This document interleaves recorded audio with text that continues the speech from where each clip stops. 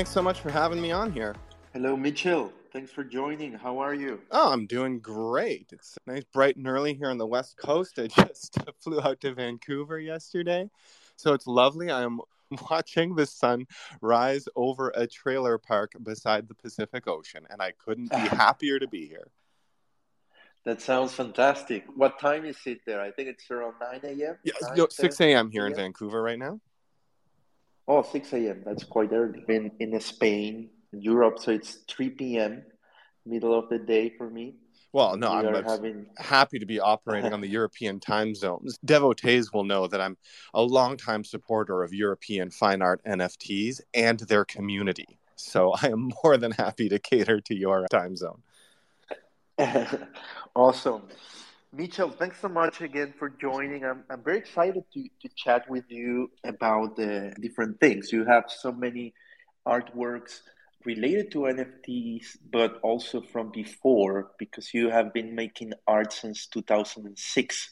So that's quite exciting. You have a long career, and we'll touch on the different pieces you have created, from sculptures to generative art, and the collection that's coming on Wild, which I'm super excited about, the Voice of Summer. But I would like to start, Mitchell, in that year, in 2006. Could you tell us a bit why and how and when did you decide to be an artist?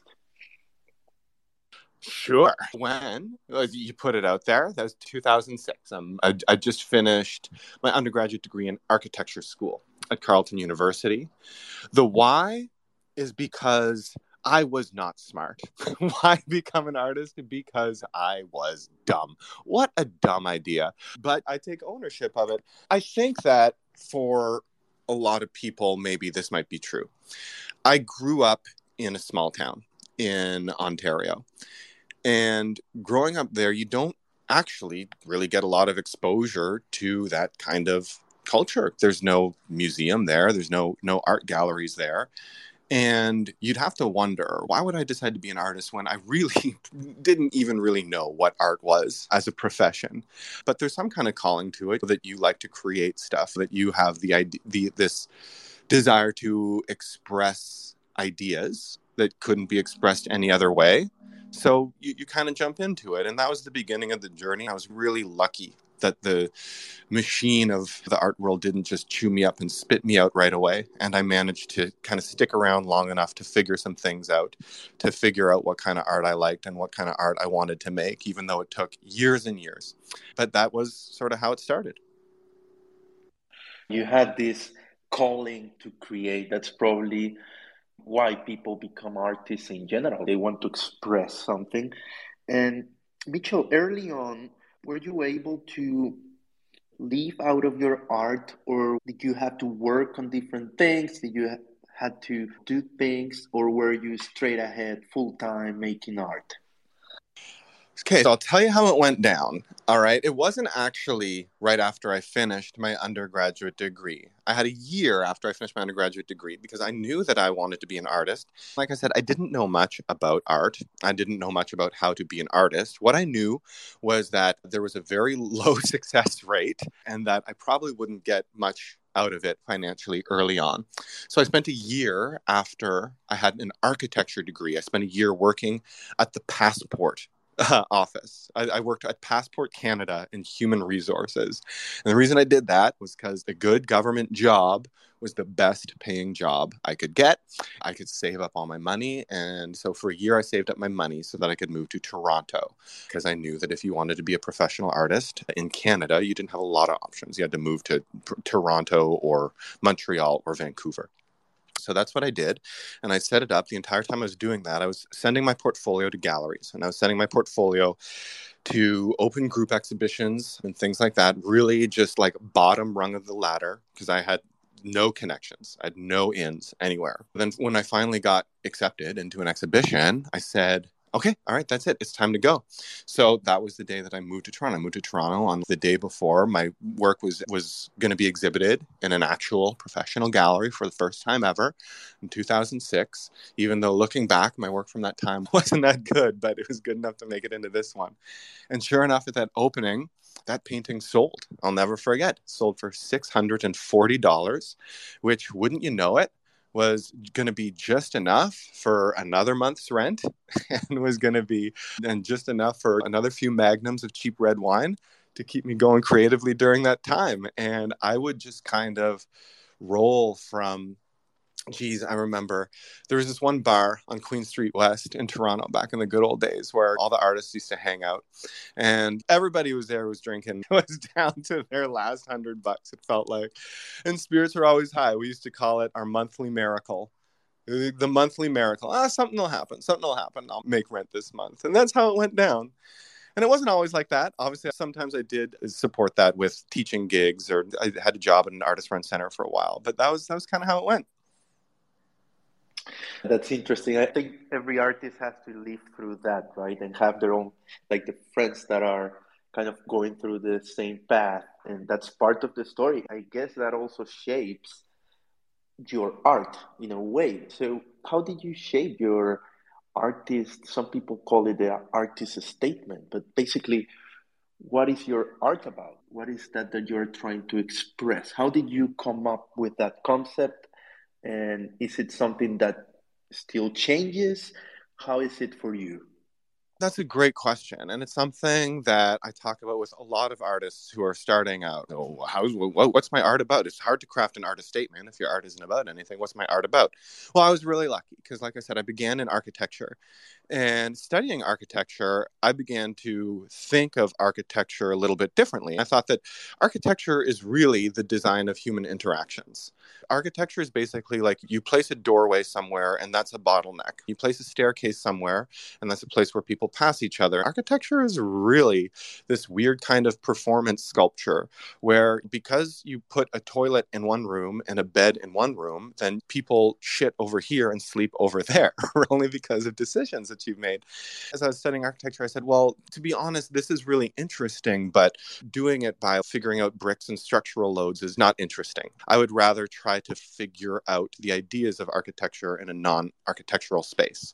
So my early work was just sort of about that, just trying to eliminate everything that wasn't necessary to express architectural ideas.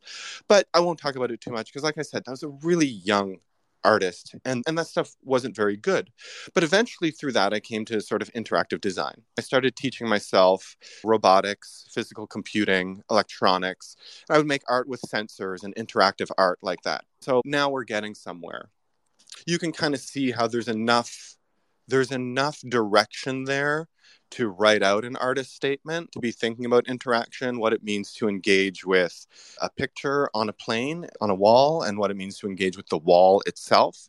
You sort of go on from there. And I say all that with the caveat that I didn't really figure out how to make good art or figure out what my voice was for about 5 years, because I was able to teach myself some of that physical computing stuff on my own. I was able to parlay that into a full scholarship to the School of the Art Institute of Chicago, where I was in their art and technology studies program. That's where I kind of figured it out.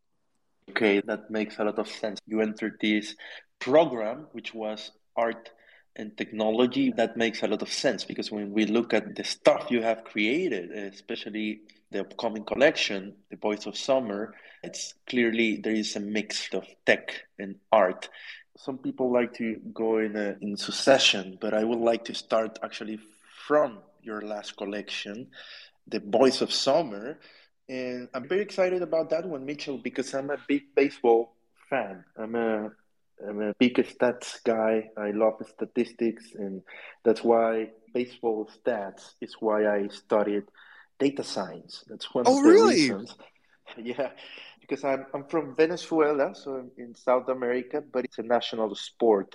It's baseball, and not many people know that. But I'm a big fan. Are you also a fan? I guess you are into baseball, right?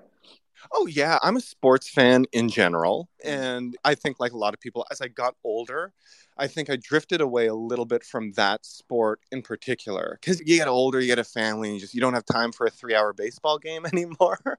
But I am a fan, and I've been a bigger fan at points in my life. And so some of the research from this happened actually in a crappy summer job when I was a student, when I was an architecture student one summer. I was a stat keeper at minor league baseball games in Ottawa, Canada.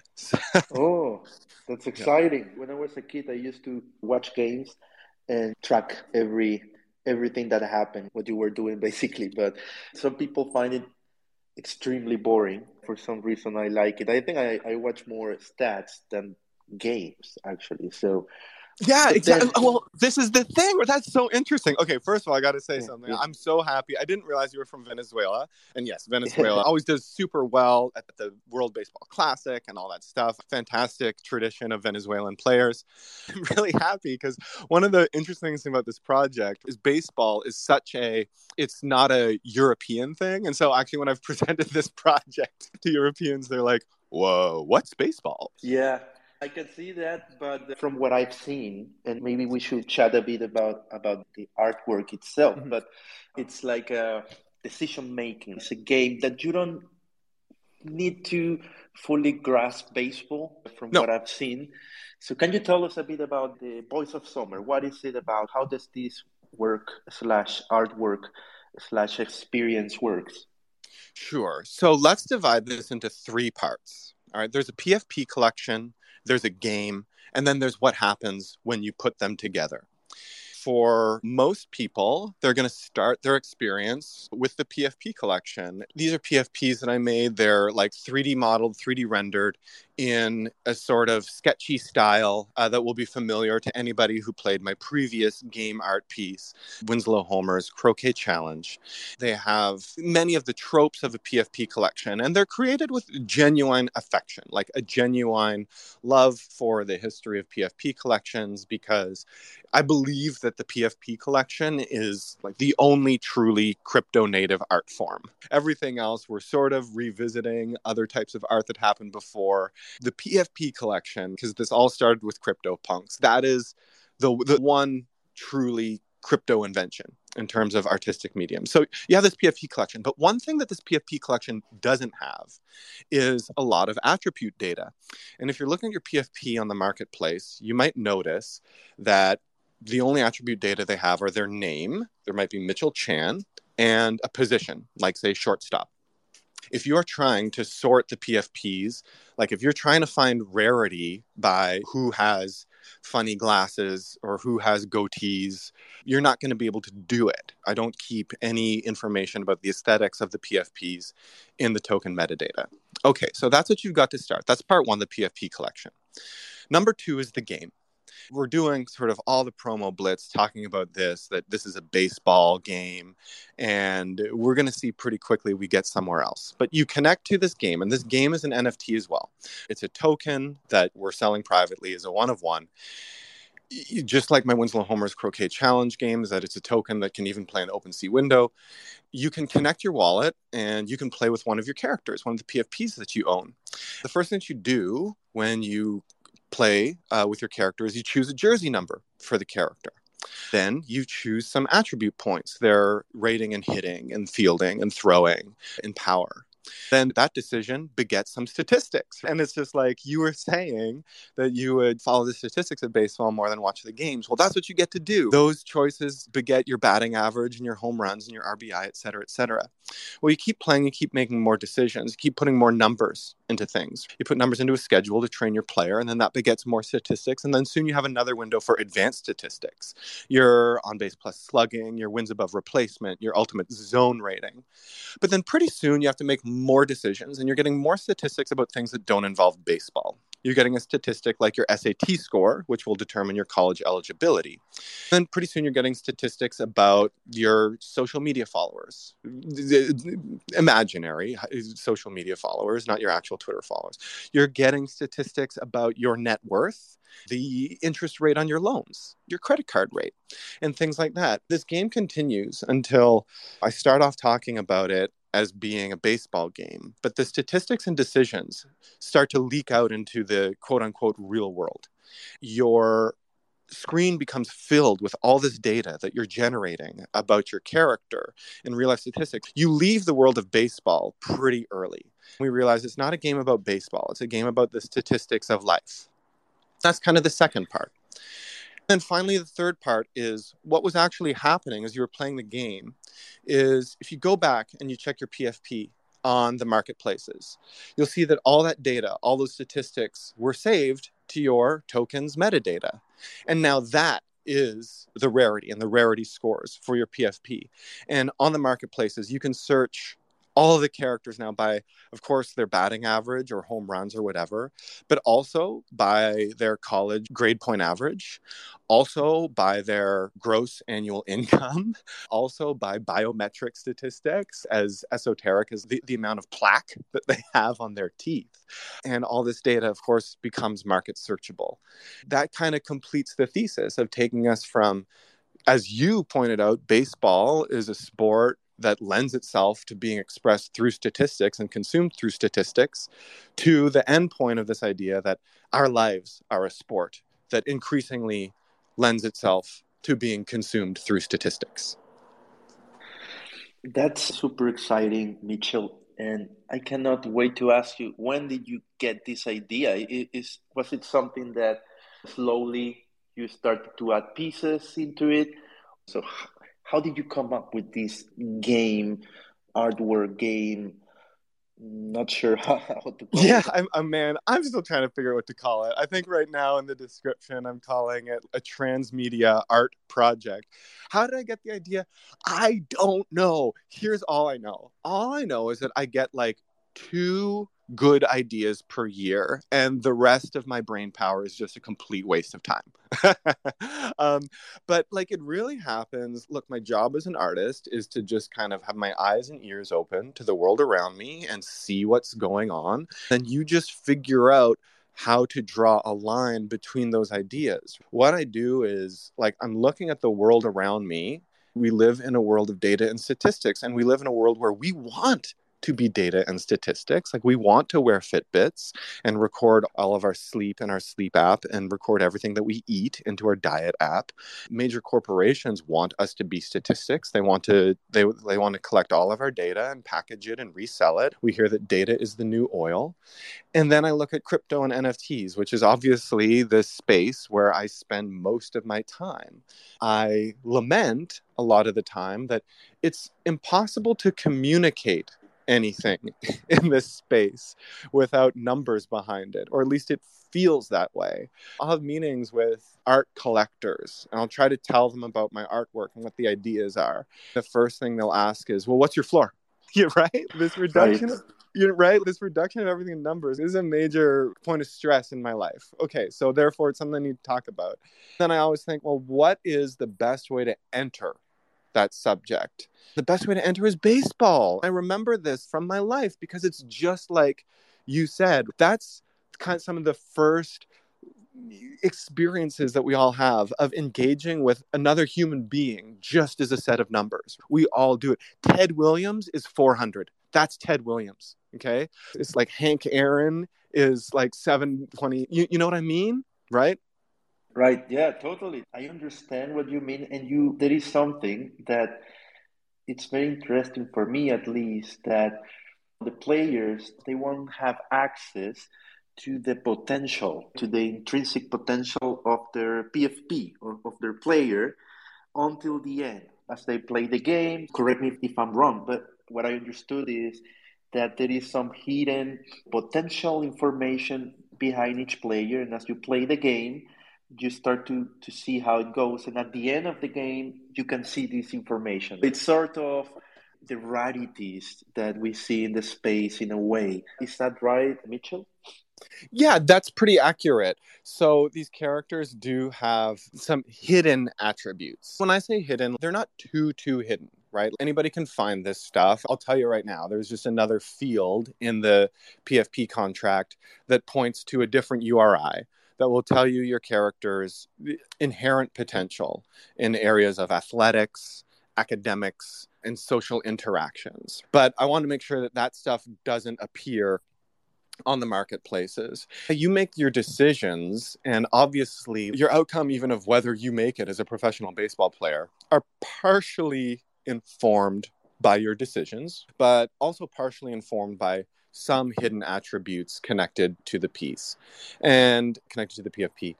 And like I said, I didn't want to, it's only partially hidden because I always want to treat people fairly, give people the opportunity to know exactly what they're getting. It's funny, this is I think this is a really deep project with a lot of different ideas in it that you can read a lot into, but it's never, ever going out of my way to be mysterious, to withhold anything from people so that they can be baffled or whatever. I try to take people along for the ride. A lot of the reasons for just making it a little bit more difficult to find those attributes, and the same thing with a little bit more difficult to sort by aesthetic traits, is just thinking about the early punk collector culture, that people would make their own spreadsheets to find weird attributes that weren't ever listed in metadata. That was really cool and fun for people. So it's just a little bit, the data is a little bit off the beaten path. Yeah, that's how you managed to make this game also a collectible. What could have been the better way than looking at the original CryptoPunks, how it transpired and how it evolved over time. So that's really exciting. Also, I think it's a great, not only for art, but it's another way to show the potential of the NFT technology. And I'm sure you also thought about that because it perfectly could be a game run by NFTs. And then the characters in the game are NFTs, exactly as you are doing it. Maybe could include not necessarily baseball, but there are many avenues where this could be taken in the future, not necessarily for art. And my next question is related to that. Have you thought in the future, Mitchell, what do you think could happen in this medium, in the blockchain? And do you feel there will be more things happening, like taking advantage of NFTs, using them in different ways that we haven't seen yet, similar to what you're doing with this project? Yeah, almost certainly there's going to be stuff that we haven't seen before. There are enough really smart creators in this space who are constantly innovating and developing new mechanics and new modes of expression that we're going to see new exciting stuff. No doubt about it. What that will be exactly, I don't really know. But I can speak more about what I think is the future of digital art more broadly. And I do think it looks a lot more like this. Now, Boys of Summer is unique in that I think that it's one of the very few projects we see in this space that needs to be an NFT to work. And it's okay that not all art is like that. It's okay that sometimes we just make digital art and we use the NFT to sell it and commodify it. That's totally fair. I'm super happy for artists who do that.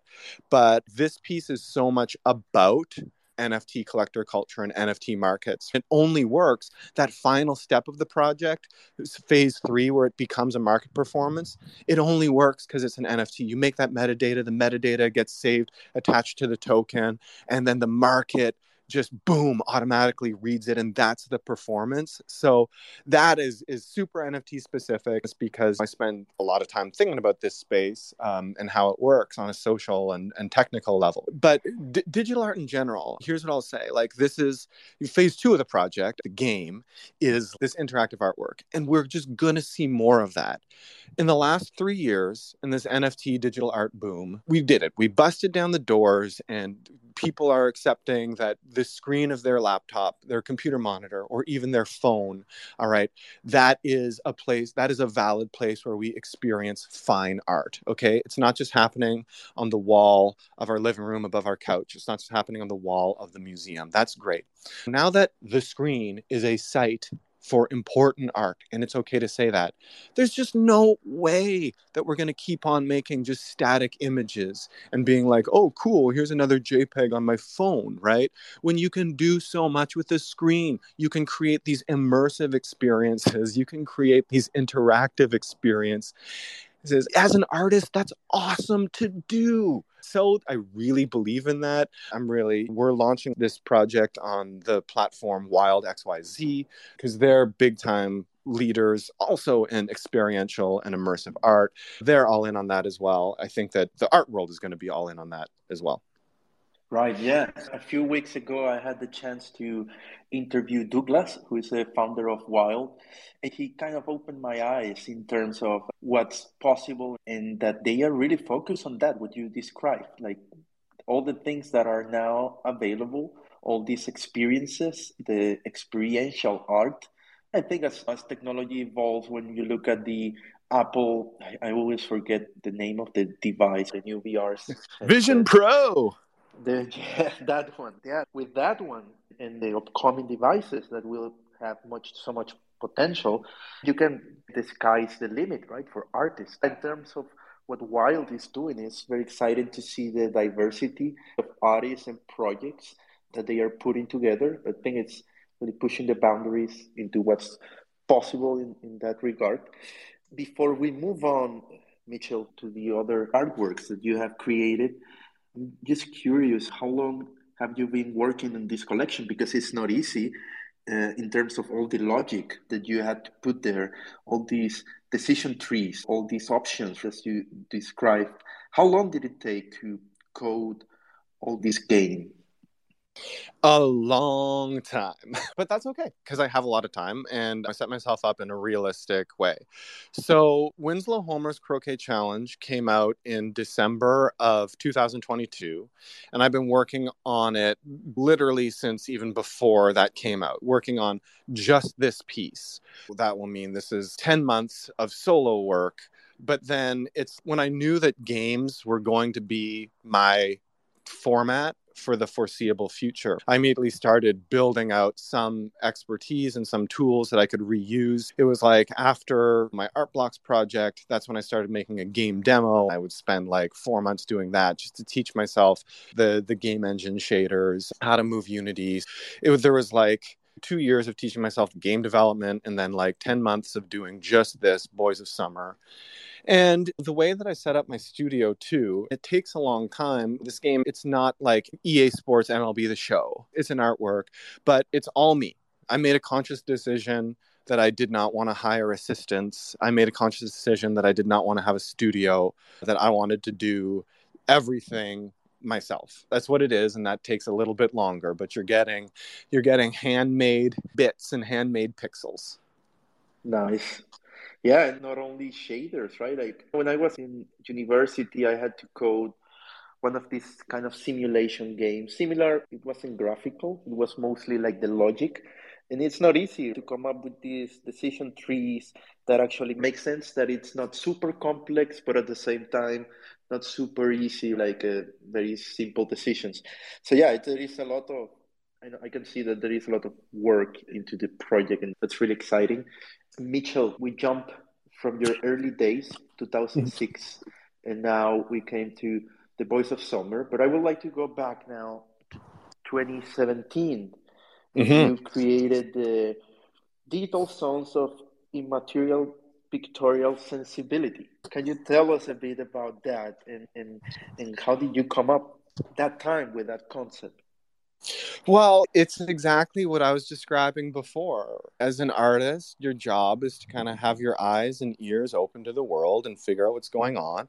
But if you're an artist who deals with technology, as I am and as I was at that time, finally starting to get good at it, you're looking at technology that's shaping the world and figuring out what does this mean for society. So in 2017, Bitcoin exists and now Ethereum exists.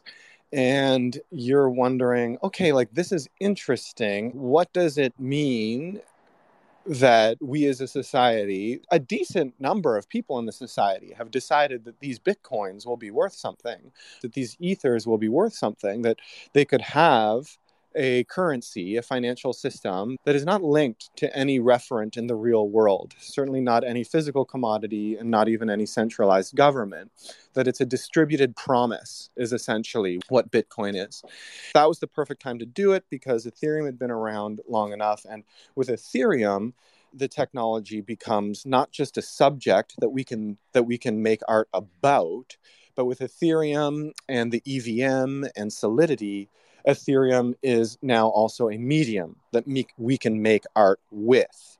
This is really exciting. Okay, if I can write code for this blockchain, that means that I can make art on this blockchain. That was really my sweet spot as an art and tech artist at that time, was wanting the medium of the artwork to line up with the subject of the artwork. Thinking about blockchain as a subject, I kind of just said it. I started to realize, well, the value of a cryptocurrency is nothing but like a decentralized promise. Enough people believe in it that it just becomes fact. And this was a strange notion for a lot of people to understand back then. I think more people are starting to understand the value proposition of crypto now, 6 years later. But it was really easy to understand if you were a conceptual artist. Conceptual art has been doing this for a long time, taking faith and promise and like intangible belief and distilling it into some sort of commodity. So that was the statement that I wanted to make. I had to write a long essay that would show people that I knew what I was talking about. And I had to make this proof of concept token. And that token was the digital zone of immaterial pictorial sensibility. It was inspired by a conceptual art project from 1958 by the French artist Yves Klein.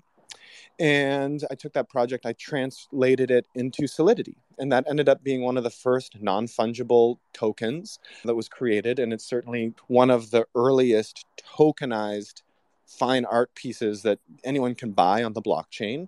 And it's been a heck of a ride since then. Right. And I was listening to one of your interviews with our blogs when you presented the Lewitt generator that we will talk about it in a bit. But I remember you were saying that when you released that token, that proof of concept in 2017, nobody noticed. There wasn't an audience back then. But then over time, as collectors and NFTs became popular and collectors started to search the blockchain and look back, they found it. And I was wondering, how did that felt? Like you woke up one day and then suddenly there were a lot of people collecting this piece. How did that happen? I'm really proud of that and really happy with that because it happened really organically, and waiting for that kind of recognition as long as I did, I think really helped me find my people. Yeah, the fact that it was organic and not a huge point in my career. So basically, here's what I learned from that. In 2017, there are a number of reasons why this happened, but I presented that project in an art gallery at Interaccess Electronic Media Arts Center in Toronto. I'm thinking at that time that the audience for this artwork is an art world audience, and that this is a really interesting way to present the idea and concepts of crypto and blockchain to them. But for a variety, I presented it again at Kent State University in Ohio, but for a variety of reasons, it just didn't pick up. I didn't really get any traction there. Maybe it was because blockchain technology wasn't the like mainstream consciousness phenomenon that it is now, but whatever. But then in 2020, I discover that instead of this project talking to art audiences about crypto, this project is starting to talk to crypto audiences about art. I discover that crypto audiences at that time, especially pretty early, they're there because they're curious people. They're there because they went down rabbit holes and read esoteric white papers. And so they have a lot of patience for this kind of stuff and are really open to connecting with these new ideas. That was really nice. And because people just found it, I was able to make these real connections with people who were actually searching for stuff and actually connecting with the idea and not even really looking for financial gain, because it was still sort of, in a lot of cases, early enough that there was no suggestion that there was going to be any. I remember I had this great conversation with a collector who's now a good friend of mine. We had this DM thread going back and forth. He's like, yeah, I'm going to get one of these. How long do you think it'll go? And I said, well, I don't know. People are even now going to want to collect all these. Like, well, maybe the project's more interesting if it never mints out. And I'm like, yeah, maybe you're right. Yeah, that's interesting. I can imagine all the people you have met and chat with, like all these collectors. And I mentioned already the Lewitt generator, and I'm a big fan of generative art Mitchell, a big follower of FXhash and our blogs. And you released a project on our blogs, and it was kind of an early one. It was in 2021, I think during summer. I was just wondering in general, how was the experience to create this collection that is code on the blockchain for you as an artist, that you are a conceptual artist and the medium is so important? How did that process felt, and what is that collection about? That was a really interesting artwork, especially happening when it did, right? Summer of 2021. But I'll tell you, the origins of that artwork date back, ooh, maybe 6, 7 years before that. Um, in 2013, I think, I made this project. It's called like my original Lewitt generator. And it was just processing code. But, obviously there were no NFTs then or whatever. It was for exhibition. This thing was exhibited. Where was it exhibited? It was exhibited at Angel Gallery in Toronto, then later at Humber Galleries. I just had this processing sketch that was doing a very like similar thing to what the NFT does, to what my Art Blocks project does. And it was running on one of those beautiful old Snowball iMacs, the ones that were like half white dome with that beautiful chrome flexible gooseneck that came out. And that would sit on an IKEA table in the gallery, running that code, generating a new Solowit drawing every 30 seconds or something like that. Beside that, there would be these instruction manuals that contained the code, and the instruction manuals were formatted to be like IKEA instructions. They used the IKEA font and the IKEA logo and everything like that. And then on the wall, there were printouts, and the printouts were for sale.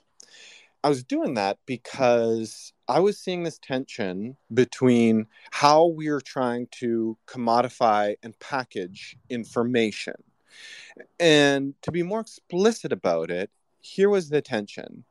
It was in the 1960s, conceptual artists had this wild idea that art was just ideas. Art's just ideas. The physical representation of the thing, the manifestation of the thing is less important. So we are going to say that just the idea is our artwork. And then, of course, very quickly, as artists do, they fall into this trap of, I don't want to call it a trap. They just have to enter the real world of, well, but you need to make money, you need to commodify or sell things. But they do this revolutionary thing, which is that they just sell their idea. And Sol LeWitt is probably the most easily digestible example of this phenomenon, where each Sol LeWitt artwork, if you go see it at a museum, if you go see it at Mass MoCA, it's this massive, massive drawing on the wall. But what he was selling was not that.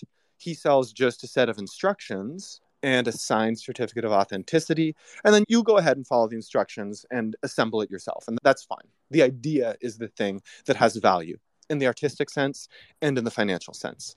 Okay, so that's the 1960s. That's the revolutionary idea. I'm making the original LeWitt generator right at the height of the internet era.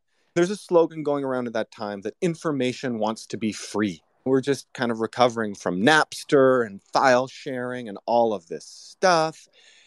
And it's like, this is a big problem. This would be a big problem for conceptual artists who wanted their information to be the thing that they charged money for. There's a real tension there. You know what I'm saying? And so I make this piece to say, well, this is not going to work now that it's the internet and this stuff is all software. We're back to having to give away the information for free. And you can buy these printouts. You can buy these signed printouts. In the information is free era, all we can do is sell merch. If you're a band, unfortunately, your songs are free. They're free on Napster, or now they're essentially free on file streaming. All you can sell is t-shirts and merch, right? So that's what that project was about. And then when art blocks came around and NFTs came around, here's this fascinating flip of that model once again. And now all of a sudden, this information, this code, you're putting it on chain and you're generating this unique seed, and that's the value. And that now that information has value. And the image itself, the merch, it's right-click savable. That's free.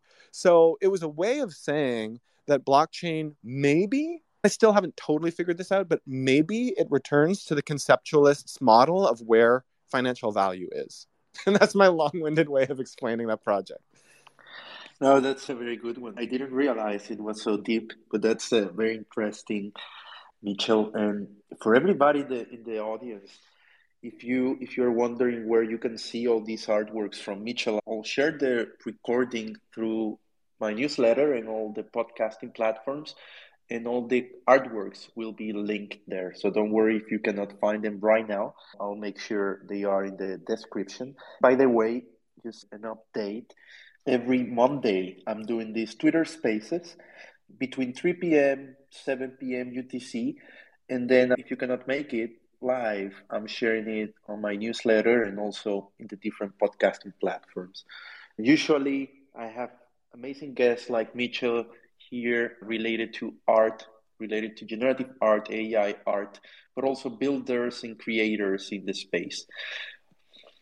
Mitchell, I would like to move on. You have done more recently a lot of digital artwork, but in the past, you also created a lot of sculptures and installations.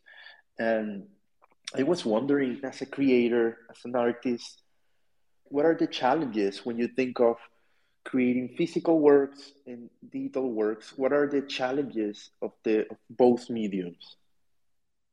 The biggest challenge is when you're creating physical installations and public artworks, drunk college kids are your enemy. When you're creating digital immersive works, drunk college kids are your friends.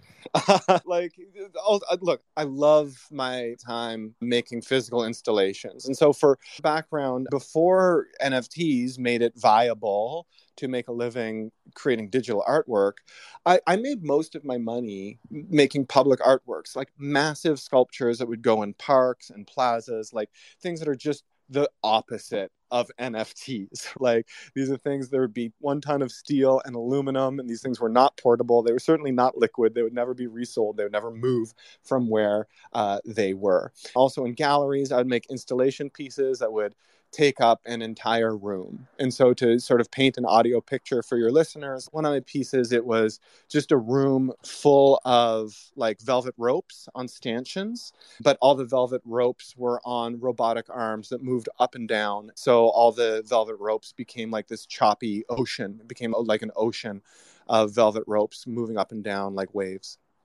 The hassles of that are that, honestly, number one, money. It's extremely expensive to make those projects. And where money becomes involved, then so does control. You're often making those projects as commissions for clients. And clients understandably want to have some say in what is happening because they're signing a check for $250,000 or more or whatever it is. But that's fine. It was just like, to bring it back to the beginning of our story, where I was saying that I left architecture to become an artist because I just wanted to explore those ideas without all of the hassle of dealing with those logistics. These game art pieces are like that again.